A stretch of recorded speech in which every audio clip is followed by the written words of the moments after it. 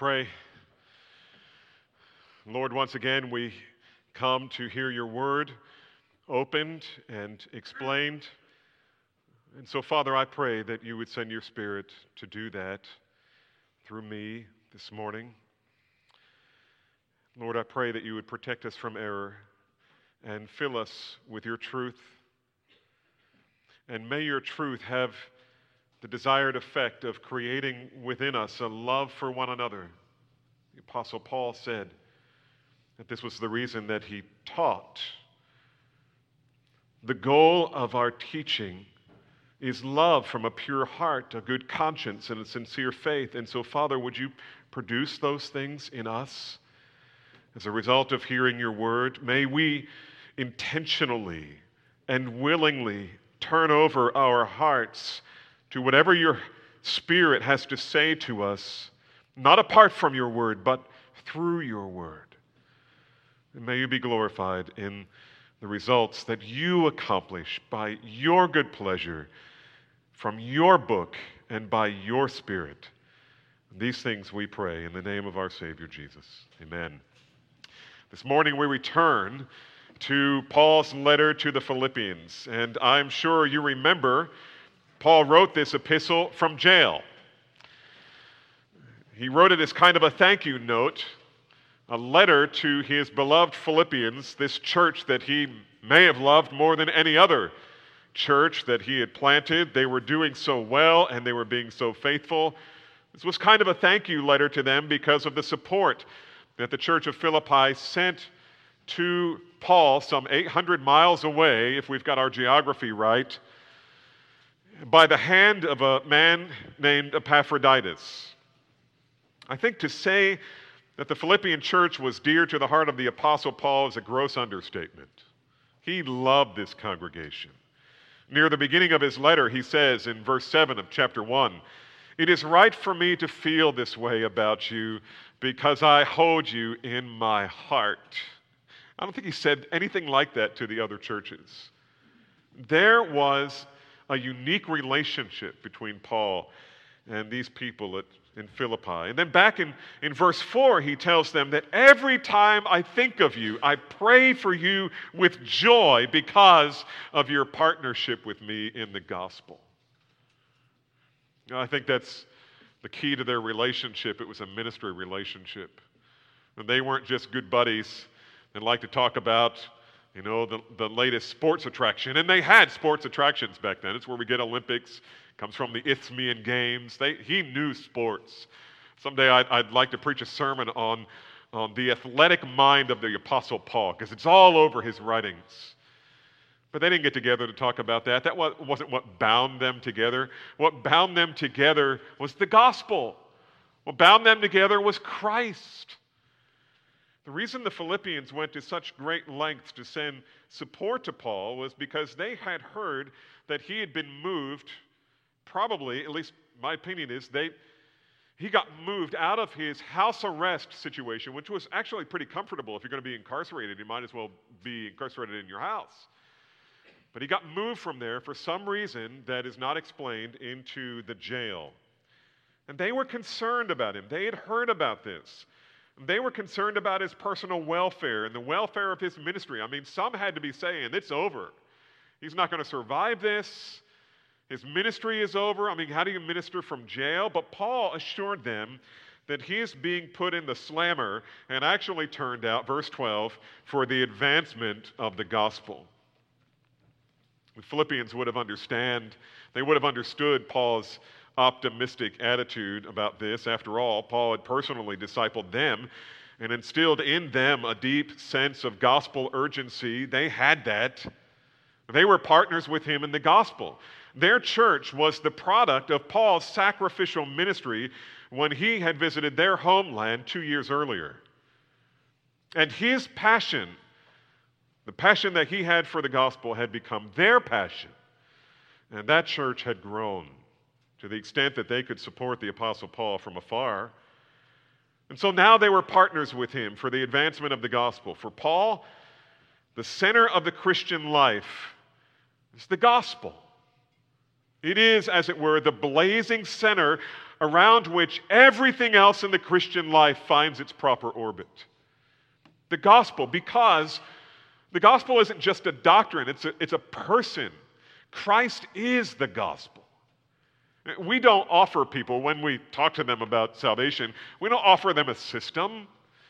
We're not necessarily offering them a doctrine, at least not as an end in itself. The doctrine is going somewhere. It's taking people to a person. It's taking them to Christ.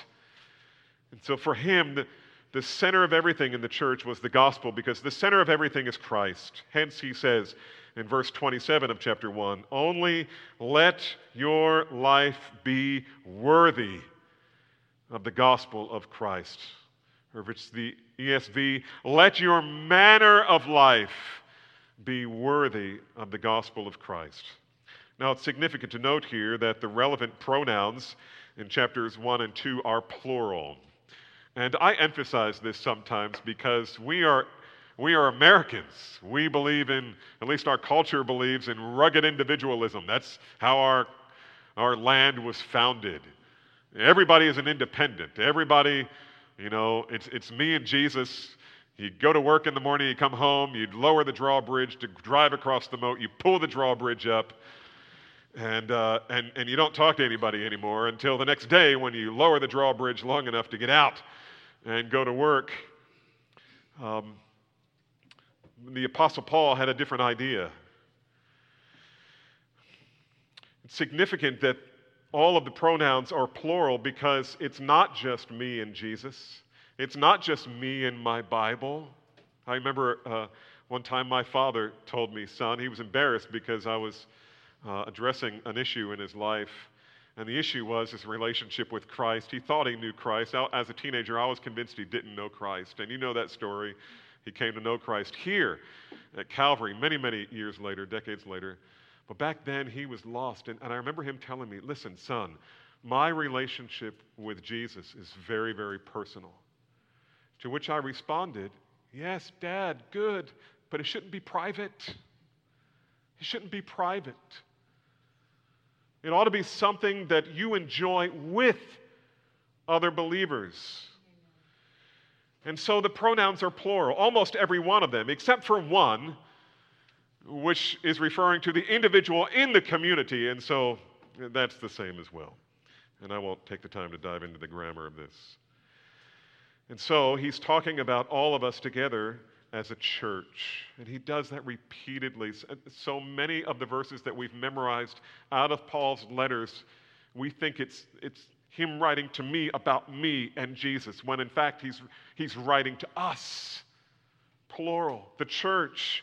And so it is here. It is our collective life together as the body of Christ that should be worthy of the gospel. We, not just me, we together should live with one another in such a manner that is worthy of the gospel of Christ. You may ask, how do we know if we're doing that? How do we know if we're doing that? In verse 27 goes on where he says, so that whether I come and see you or am absent, I may hear of you that you are standing firm, watch this, in one spirit, striving side by side for the gospel. What's he talking about? He's talking about unity. Not the kind of artificial unity that the world wants all the religions to have. Let's just set aside our differences. We can't set aside our differences. We can't. Well, what part of the gospel would you like me to set aside so it's not offensive? We can't set it aside. What Paul is looking for in terms of whether or not the life of the Philippian church is worthy of the gospel is this.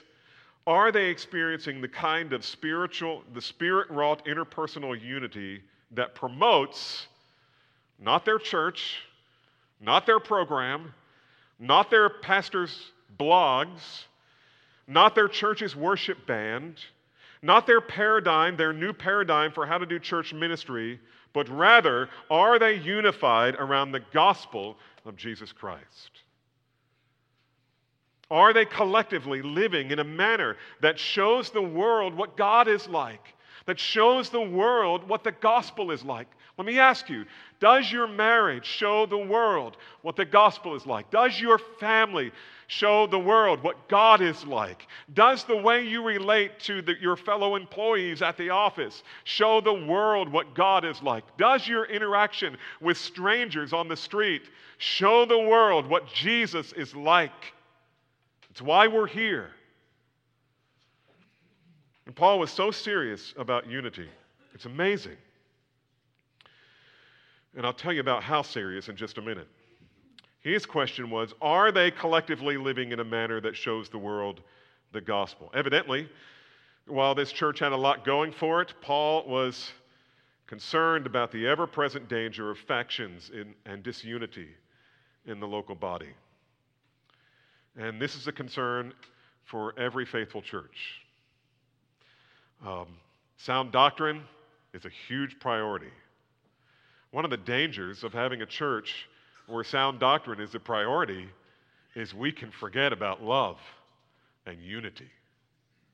And that's why I mentioned in my prayer a little while ago, the goal of our instruction is love from a pure heart. If you don't have a loving church, then something's wrong with the teaching of the doctrine. Something's missing. And I will say again what I said a moment ago, because it's so important. Doctrine is always going somewhere. Theology is always moving us.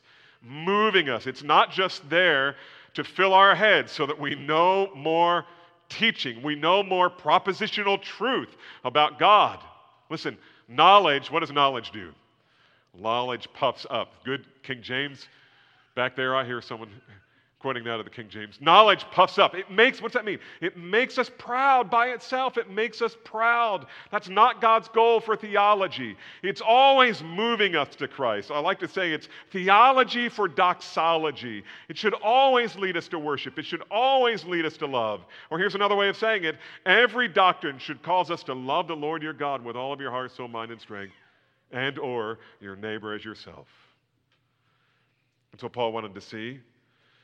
And this is what he was afraid of, that in the church, for whatever reason, there would be factions and disunity in the body.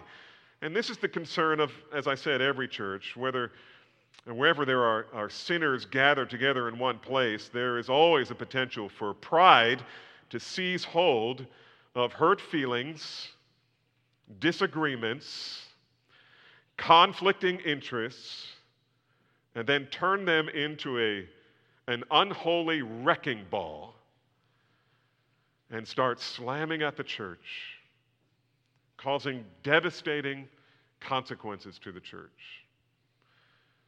This kind of thing happens in every church from time to time, but woe to those by whom they happen. Woe to those by whom they happen. Listen, with so much talk about unity in our world, I know it's so easy to just kind of say, yeah, whatever. It's never going to happen. It's never going to happen. But in the church, it should always be happening. Should always be happening. This kind of thing happens, as I said, in every church, but there's no excuse for it. There's no excuse for it. Factions and disunity have no place in the church. We have the Word of God, beloved. We have faithful teaching. We have the indwelling Spirit. We have everything we need to preserve the unity of the Spirit in the bond of peace. And that's why Paul is so concerned about the conflict between Euodia and Syntyche. Back there in chapter 4, just to review, verse 2, when he says, you can flip your page to the right one time. Philippians 4, verse 2, I entreat Euodia and I entreat Syntyche to agree in the Lord. There was a little fracture that was happening there, and he doesn't tell us what it is. They knew. The leaders of the church apparently knew. He was calling them to step in and counsel these women, help them reconcile. This is why he was so concerned about that. Such a concern that he was willing to put their names in Holy Writ. So 2,000 years later, we're still hearing about these women by name. How would you like to have one of your sins be put in the Bible? Oh, that Dan Kirk who, whatever. Paul was so serious about unity in the church that he commanded Titus that if there's a man or a woman in the body of Christ, listen to this, if there's a man or a woman in the body of Christ who's causing division, warn them once, warn them twice, kick them out. This is no long disciplinary process. This is get it out. And beloved, the elders of Calvary have been serious about this for years, and I think that's one of the reasons why there's such unity here. We understand, do we not, as members of Calvary Bible Church, that preserving the unity of the Spirit is hugely important to the Apostle Paul, because it was important to the Holy Spirit, because it's important to Christ. This is his body. What part of his body is he willing to chop off and send in a different direction? Unity is important in the body of Christ. And the only thing that keeps us from being unified is self-will and pride. Or another way of saying it is the only thing that prevents us from having true unity when it's not happening, it's sin. It's just sin. It's some kind of sin. But here's the wonderful thing. Listen, if that's a disease that's causing that problem, I can't help you with that. I mean, if it's some kind of psychological thing, I can't help you with that. But if it's a sin problem, there's a cure. There's a cure. Now listen, beloved, I understand that we're going to disagree sometimes. There are going to be sometimes, look, every leader does something that people don't like. You're always pushing forward, right? And you cause friction. And there are going to be things in this church that you don't like. And it's going to rub on you the wrong way. It's just going to happen. Look, you know what dogs do? Dogs bark. What do sinners do? They sin. And if you're going to be a bunch of sinners and be together, you're going to sin against one another. What do? Do you turn it into a big thing? Do you cause a faction in the church? Or do you say, the church is far more important than me getting my way? Or as Brent Osterberg would say, listen, Jesus is worth it. Jesus is worth it. Or how about this, 1 Corinthians 6. Why not rather be wronged for the sake of Christ? Why not rather be wronged? I mean, so what? So you're mistreated. Who cares? Jesus was mistreated. How did he respond? He responded in a way that was honoring to his Father. He kept entrusting himself to him who judges righteously. Why not rather be wronged for the sake of the gospel? Oh, beloved, this is already a unified church, but we need to be reminded of these things because like the Philippian church, they had all kinds of things really going for them. They were doing a lot right, apparently. Paul loved this church, and yet he was concerned for them. I see Calvary Bible Church much like the church in Philippi. It's healthy. The sheep seem to be healthy, and there isn't any division that I know of among us. And I praise God for that. Don't take it for granted. Don't take it for granted in the church. Don't take it for granted in your home. All of this stuff applies to your home as well. And so here in Philippians, Paul is attempting to preempt any problems that may arise through sinful disunity. And I suppose all of that was introduction. Why don't you stand with me and let's just read these first 5 verses.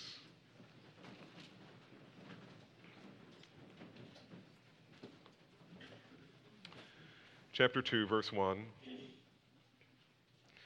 So if there is any encouragement in Christ, any comfort from love, any participation in the Spirit, any affection and sympathy, complete my joy by being of the same mind, having the same love, being in full accord with one mind. Do nothing from selfish ambition or conceit, but in humility count others more significant than yourselves. Let each of you not look only to his own interests, but also to the interests of others. Have this mind among yourselves, which is yours in Christ Jesus. May the Lord add his blessing to the reading of his word And you can be seated. As I said, in this short passage, Paul's concerned about true unity in the church. In verse 1, he speaks of the divine incentives for unity. In verse 2, he points to the essential objectives of unity. And then in verses 3 and 4, he reveals the humble methods of unity. And then in verse 5, he starts in on the example of what it means to live in such a way that brings about this kind of unity in the person of Christ.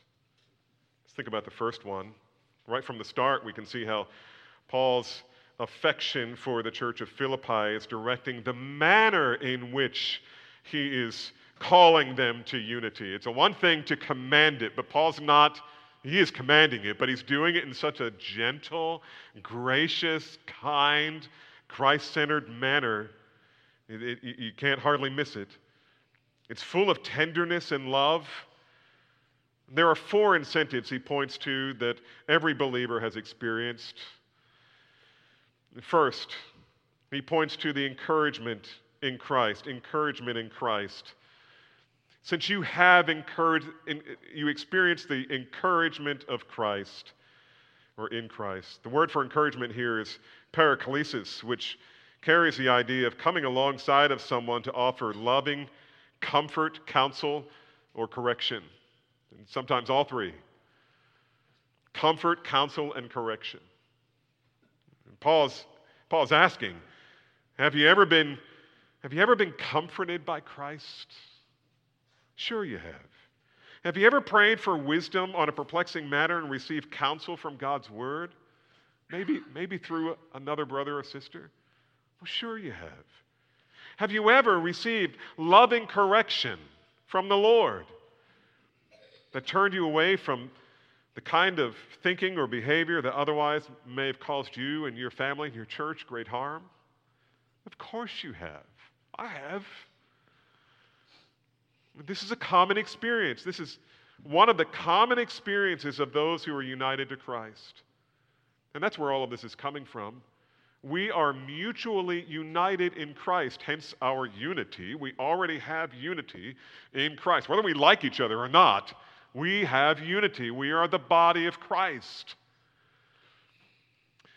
And Paul is appealing to this reality that being in the body of Christ means you have a special relationship with Jesus. And one of the things Jesus does for his people is he consoles them. He comforts them. He counsels them. He corrects them. He's not just in heaven barking down his commandments. He's with you. He's with you.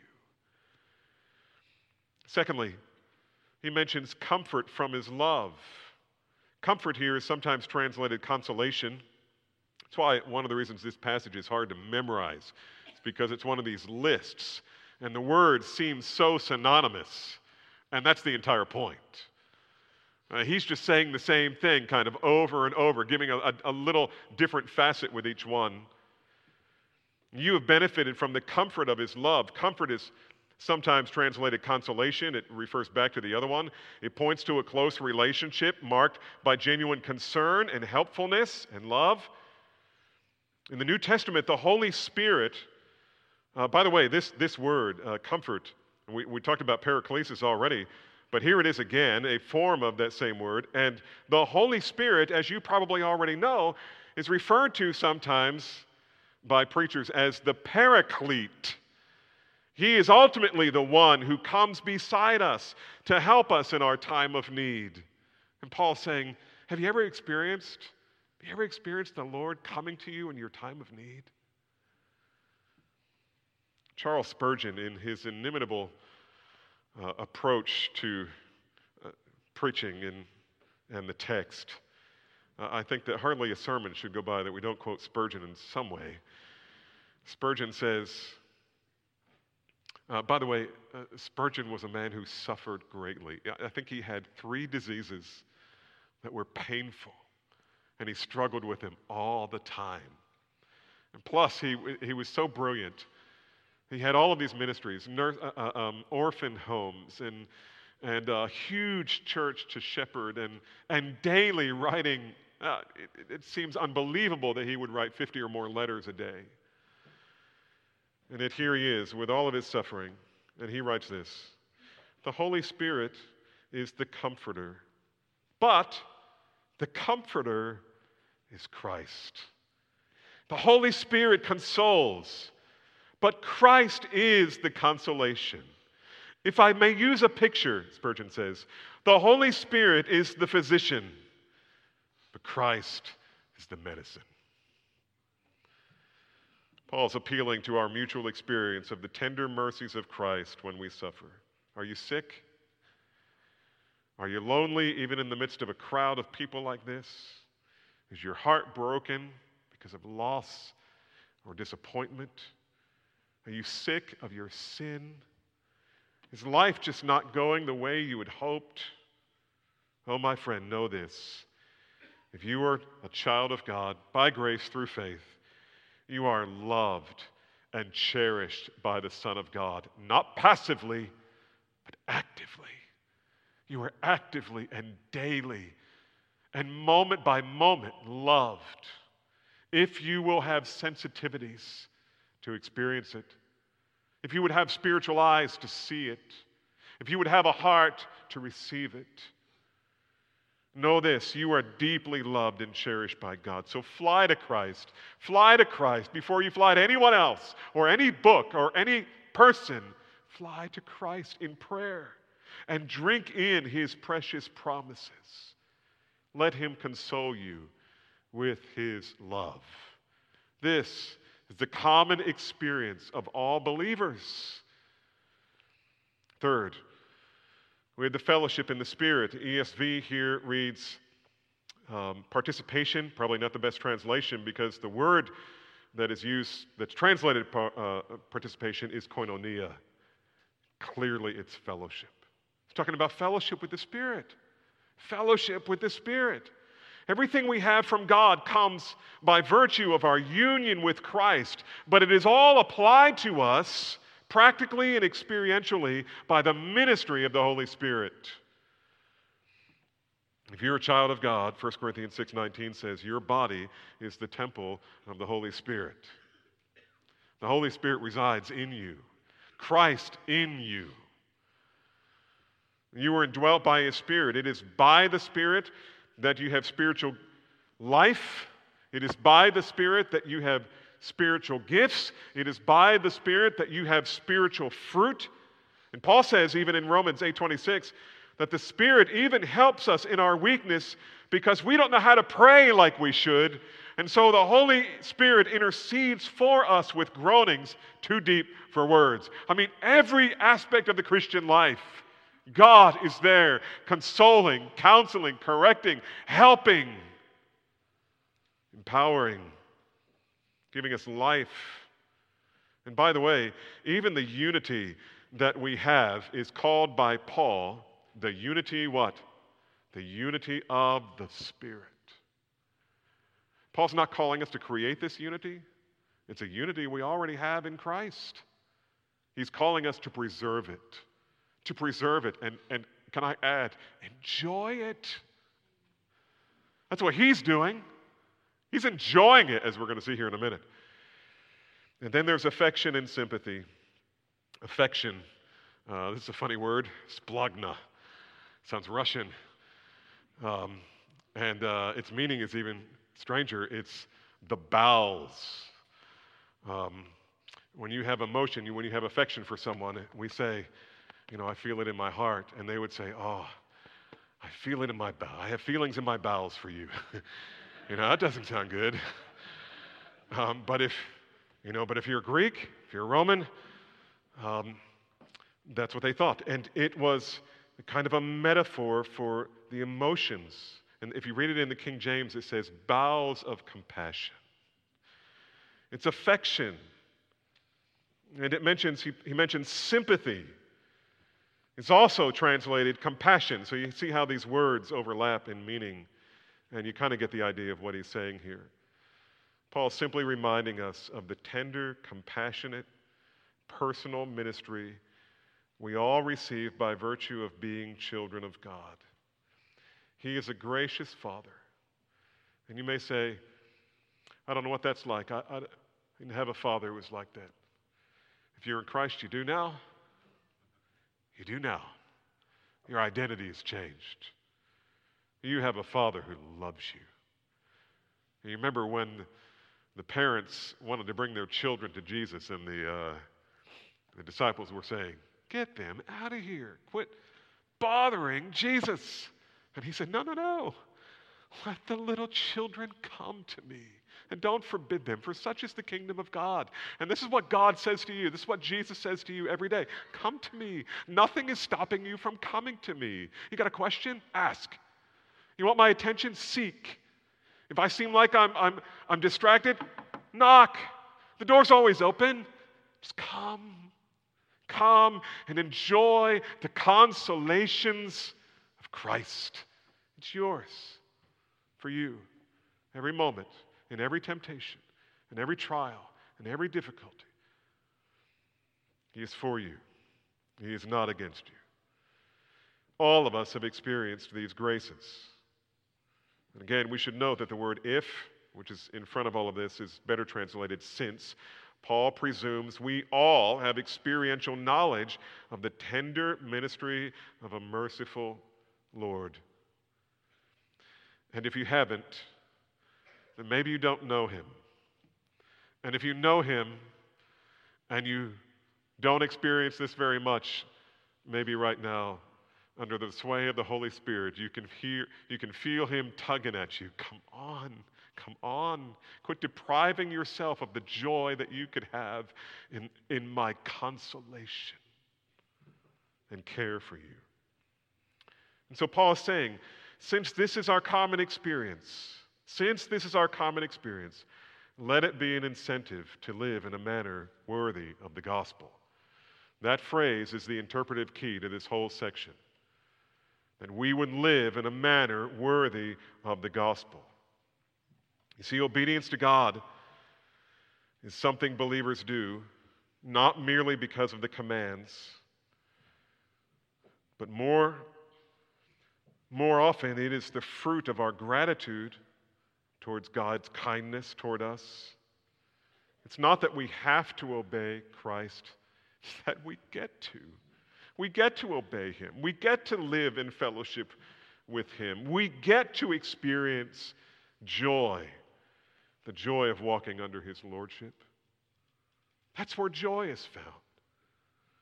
You have a Father who loves you. You should want to be close to him. You should want to know these things experientially. And Paul is happy with the church of Philippi, apparently. He already rejoices over their faithfulness to the Lord. He already rejoices that they have so much care for him because of the Lord. He's rejoicing because they're partners with him in the gospel. And so his joy, his joy bucket is pretty full. But he's saying now, but listen, there's still room. There's still room. There's still room for more joy in my bucket. And so he says, verse 2, please complete my joy. Complete my joy. Fill it to the fullest. I went to the gas station this week, and I noticed a sticker I see there all the time at various gas stations where they say, do not top off your tank. You know what that means? It means don't fill it all the way to the top. It could spill, and that could be hazardous to your health. Paul is saying, forget about that. Top me off. Top me off. You're doing great so far. All I ask is give it one more push. One more push. Complete my joy. Complete my joy. Fill it up. I'm so joyful about you. I love you, church, so much. The only thing I would ask is a little more unity. Come on. Come on. Help Euodia and Syntyche. And may my instruction for you to do so remind you that you should be on the lookout for any of that going on. Not to squash it like a bug, but to tenderly come beside. You ministering Christ to them, ministering the word to them as if you were Christ, as if you were God's agent like the Holy Spirit coming beside to encourage, to counsel, and when necessary to correct. This is body life, people. This is body life. This is healthy church stuff. This is a flock that is not only healthy and enjoying being together, but is multiplying and growing Okay, so we've rehearsed the divine incentives for unity. Took longer than I was expecting. Let's move on. Let's look at the essential objectives for unity. We really don't need to spend a lot of time here because this is obvious. Verse 2, complete my joy by being of the same mind, having the same love, being in full accord, and of one mind. You see, again, kind of a repetition of themes here. Notice three objectives: same mind, same love, same purpose. Being of the same mind means that we go after life in this world as a church like the Philadelphia Eagles hit the field on Super Bowl Sunday. They had one motive, one goal, one attitude, one will, namely to get the ball into the end zone. They're not out to hawk their new men's cologne. They're not out to sell hot dogs. It's not why they're on the field. They don't have their own agenda. They're not selling their jersey or copies of their jersey with their name on it. It's not why they're on the field. They're there to hit the football field to win the competition. They want the ring. They want the crown, as Paul would say. To mutually live in a manner worthy of the gospel means that we all have the same mind about the goal. We are all here, listen, to proclaim the excellencies of Christ in all things to the glory of God and the joy of all peoples. We live to display Christ and to promote the gospel. We want to see people know Christ. We want them to experience the consolations of Christ, and the first consolation anybody receives is forgiveness of all their sins, all their guilt, all their past. And so the first objective is to have the same mind. Secondly, to have the same love. Paul wants us to have a reciprocal love for one another. Remember, Jesus said, "They will know that you are my disciples if you love" what? One another. If you love one another. You know, any person on the outside of this church on a Sunday morning, if they were to walk into our church with this question, I wonder if these are true disciples of Jesus Christ, would there be enough evidence through our love for one another and through our love for them? Would there be enough? You remember when the Apostle John wrote his first epistle, he repeatedly declared that if anyone does not love his brother, he or she doesn't belong to God. Because that's the first manifestation. First visible manifestation is you begin loving people.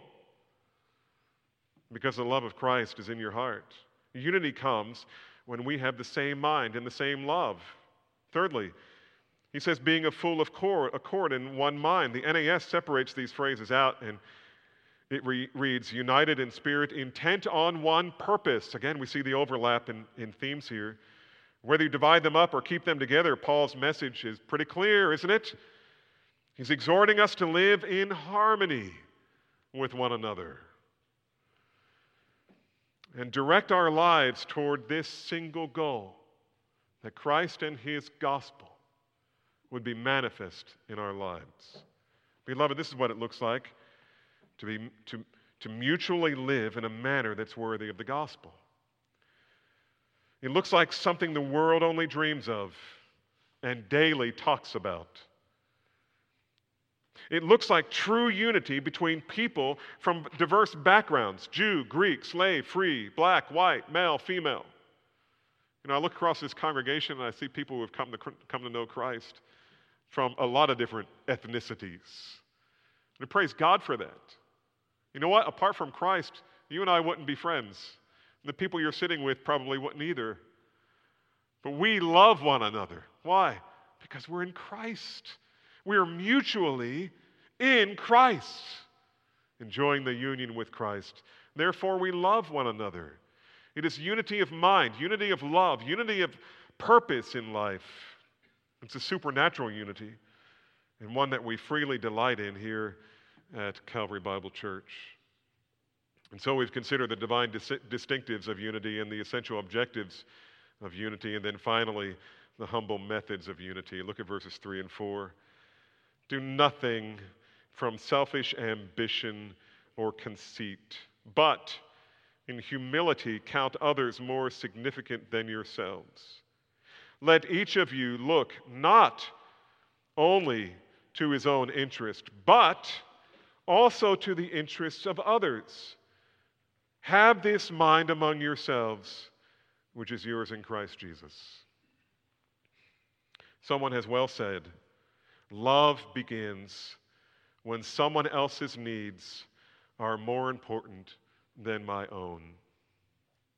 Love begins when someone else's needs are more important than my own. You know the definition of love, right? To love is to give what you have that the other person needs because God wants you to. To love is to give. These two verses offer an example of a Jewish writing device called antithetical parallelism. And for those of you who are into that kind of stuff, this is really exciting stuff. For the rest of you, I won't spend much time. Just note here that an antithetical parallelism is when the author is very Jewish and very Old Testament. You find it all throughout Proverbs and some in Solomon as well, where he makes a statement and then he says, but, and then he flips the coin and shows you the other side. It's a first statement, it's kind of a proposition, and then it's the contrast. And we have two of them here to kind of end this section. Verse 3, he says, do nothing from selfish ambition or conceit, but in humility count others more significant than yourself. This is something that we must put off, and there's something we must put on. Oh, beloved, this is where this text becomes painfully practical. Howard Hendricks in class at Dallas Seminary used to say, well, this is too convicting. And as many times as I've gone over it this week, it has led me to kind of prayers of confession to the Lord. I've got some growing to do in this area. If the church is going to enjoy and maintain the kind of unity Paul is calling for, believers must practice radical self-denial rather than worldly self-aggrandizement. We're not here to lift ourselves up. The unity of the Spirit in the local church can only be achieved if each member of the body puts off self-seeking and self-promotion and self-entitlement and puts on a mindset of a slave. Puts on the mindset that sees everyone else as more significant than me. Perfect picture of that is Jesus washing his disciples' feet. He says, you call me Lord, and you are right. Isn't that great? I am your Lord, and I am washing your feet. And you need to do the same thing for one another. I'm your Lord, but I'm treating you as if I am your slave. Jesus comes to us and treats us like he is my household servant. Doulos, slave. We put on the mindset that sees everyone else as more significant. And here's some practical implications and applications. And you should be thinking about this for your small group, as well as experiences of the consolation of Christ. I'd love to hear some of those from your life. But here's just a few that I kind of put on the page. And let's start with me. I should never preach. You know, there's some gifted young men in this church body who can teach and preach. And I learn much from them. I should never preach in order to be viewed as better than any of them. Should never be my ambition. Secondly, one should never sing in this church in such a way as to best someone else's singing. We should never play a musical instrument to draw attention to self. And we should never talk of our children as if they are better than anyone else's children, or our career, or our house, or our property, or our net worth, or our career advancement, or our degrees. Rather, in everything, Everything we do as believers, we should seek to exalt Christ and lift others above ourselves. It doesn't mean you don't take a compliment. You just got to know how to do it. And here's how you do it. You say, thank you.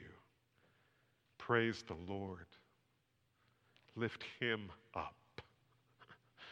Praise the Lord.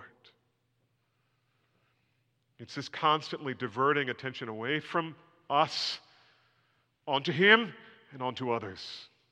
Onto others. If you're part of a team, it's all about the team. It's not about you. It's not about you. In 1 Corinthians 14:26, Paul makes it very clear. Let all things be done for edification. You say, what's edification? You ever heard of an edifice?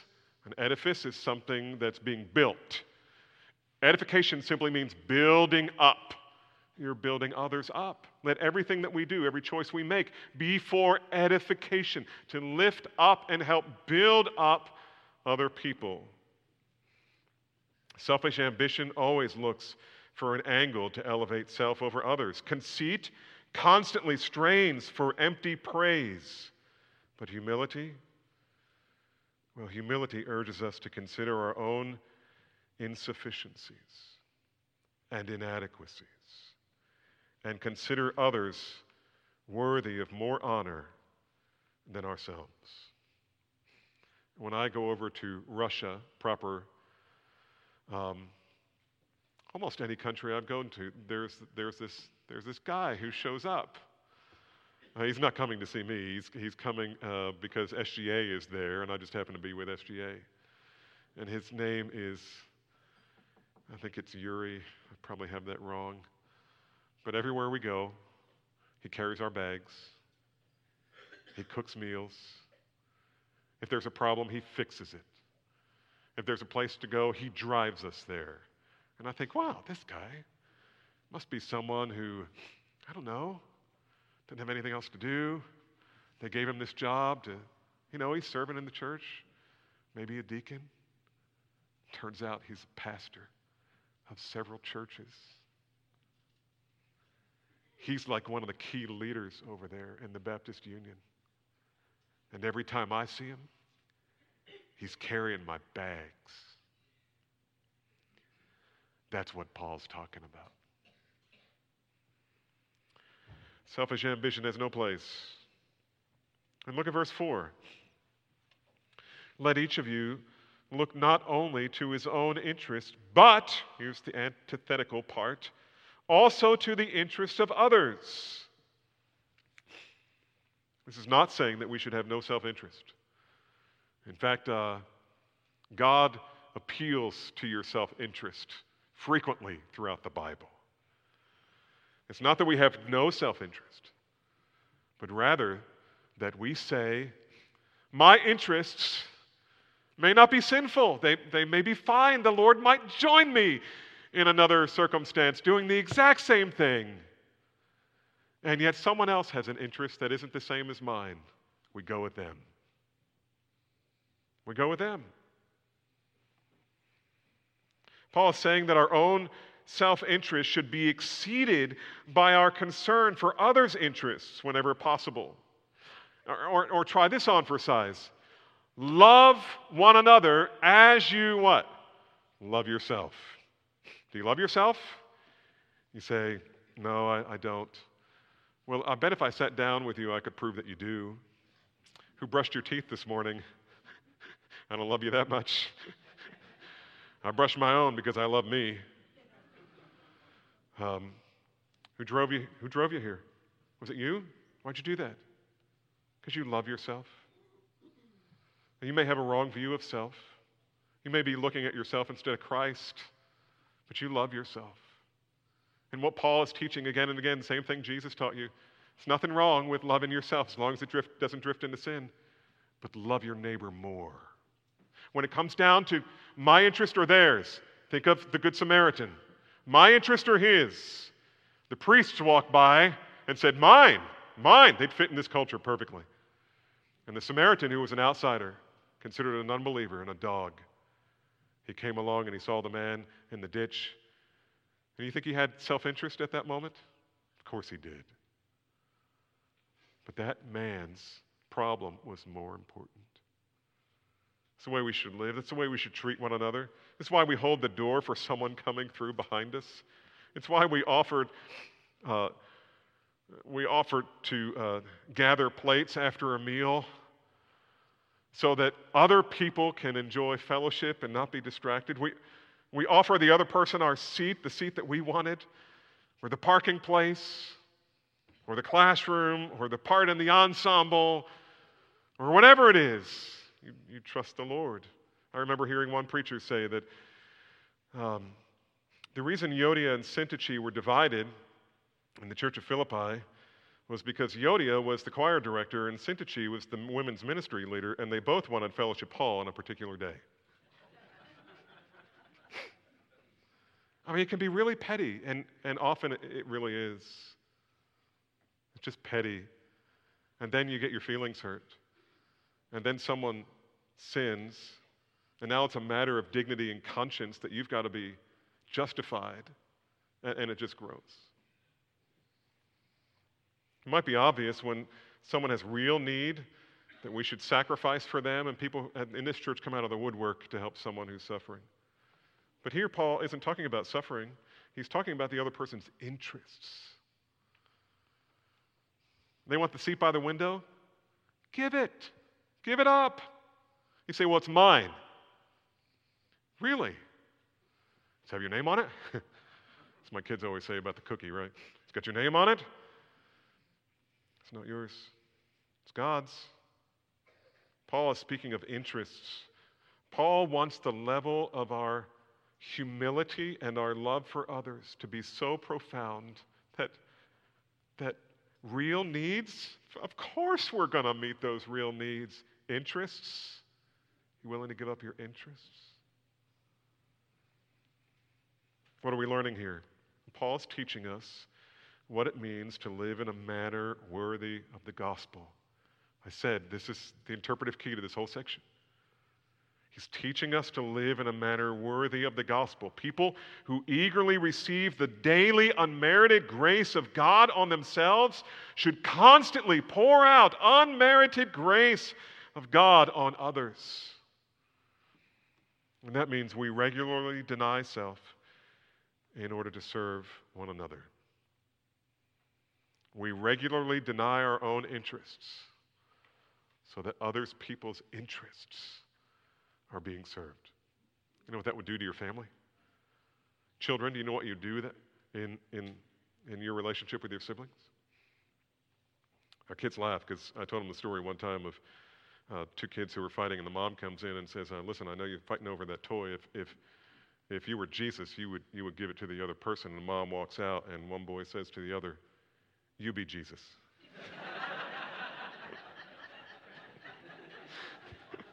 So from some of the earliest years, I'd hear my kids, tugging on a toy or something, and then they'd stop, and one of them would say, you be Jesus.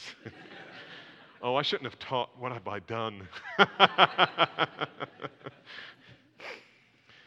Okay, you want to know what this dynamic looks like?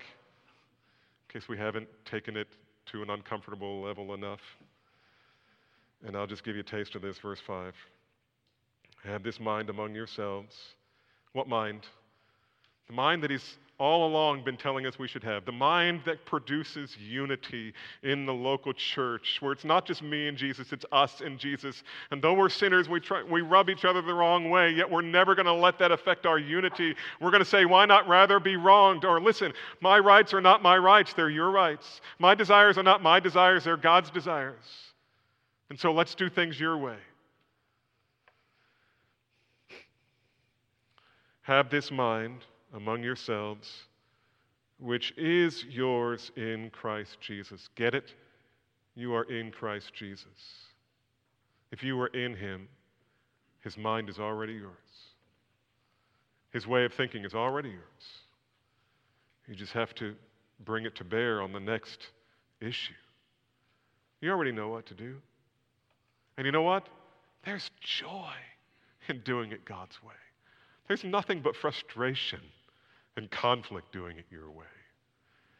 He's saying, are you calling for pacifism? Listen, you can call Jesus all kinds of things, but don't call him passive. There was not a passive bone in his body. This was actively, purposefully, intentionally giving up his glory for our sakes. He became poor so that we can become rich. This is what it means to live as a church and as a family in a manner that is worthy of the gospel. Amen? Let's pray. Lord, I assume that there are people who are hearing my voice right now who are touched by the grace of God and who desperately need to be born again. And so, Lord, I pray, would you so move in their hearts as to convict them of the sin of self-sufficiency and an unwillingness to bring themselves under your rule, your gracious, kind, merciful, eternal, life-giving rule. May they turn their back on all of their own righteousness. May they run to Christ with nothing in their hands. May they offer Christ nothing but their sin. May they cry out to you in faith and to ask for you to receive them. And Lord, would you save them? And when you cause them to be born again unto a living hope, would you transform them from the inside out? Lord, we know only you can. And Lord, for this church, I pray, would you, by your grace, preserve the unity that's here? Lord, I just can't finish this sermon without thanking you. Thanking you for this church. Thanking you for the unity that you've given us. It's a fragile thing, and we don't want to break it. And so, Father, help us, we pray. And may you be glorified in the joy that we have in serving one another and setting aside our own interests for the interest of others. And may Jesus and his gospel be magnified, we pray in Jesus' name.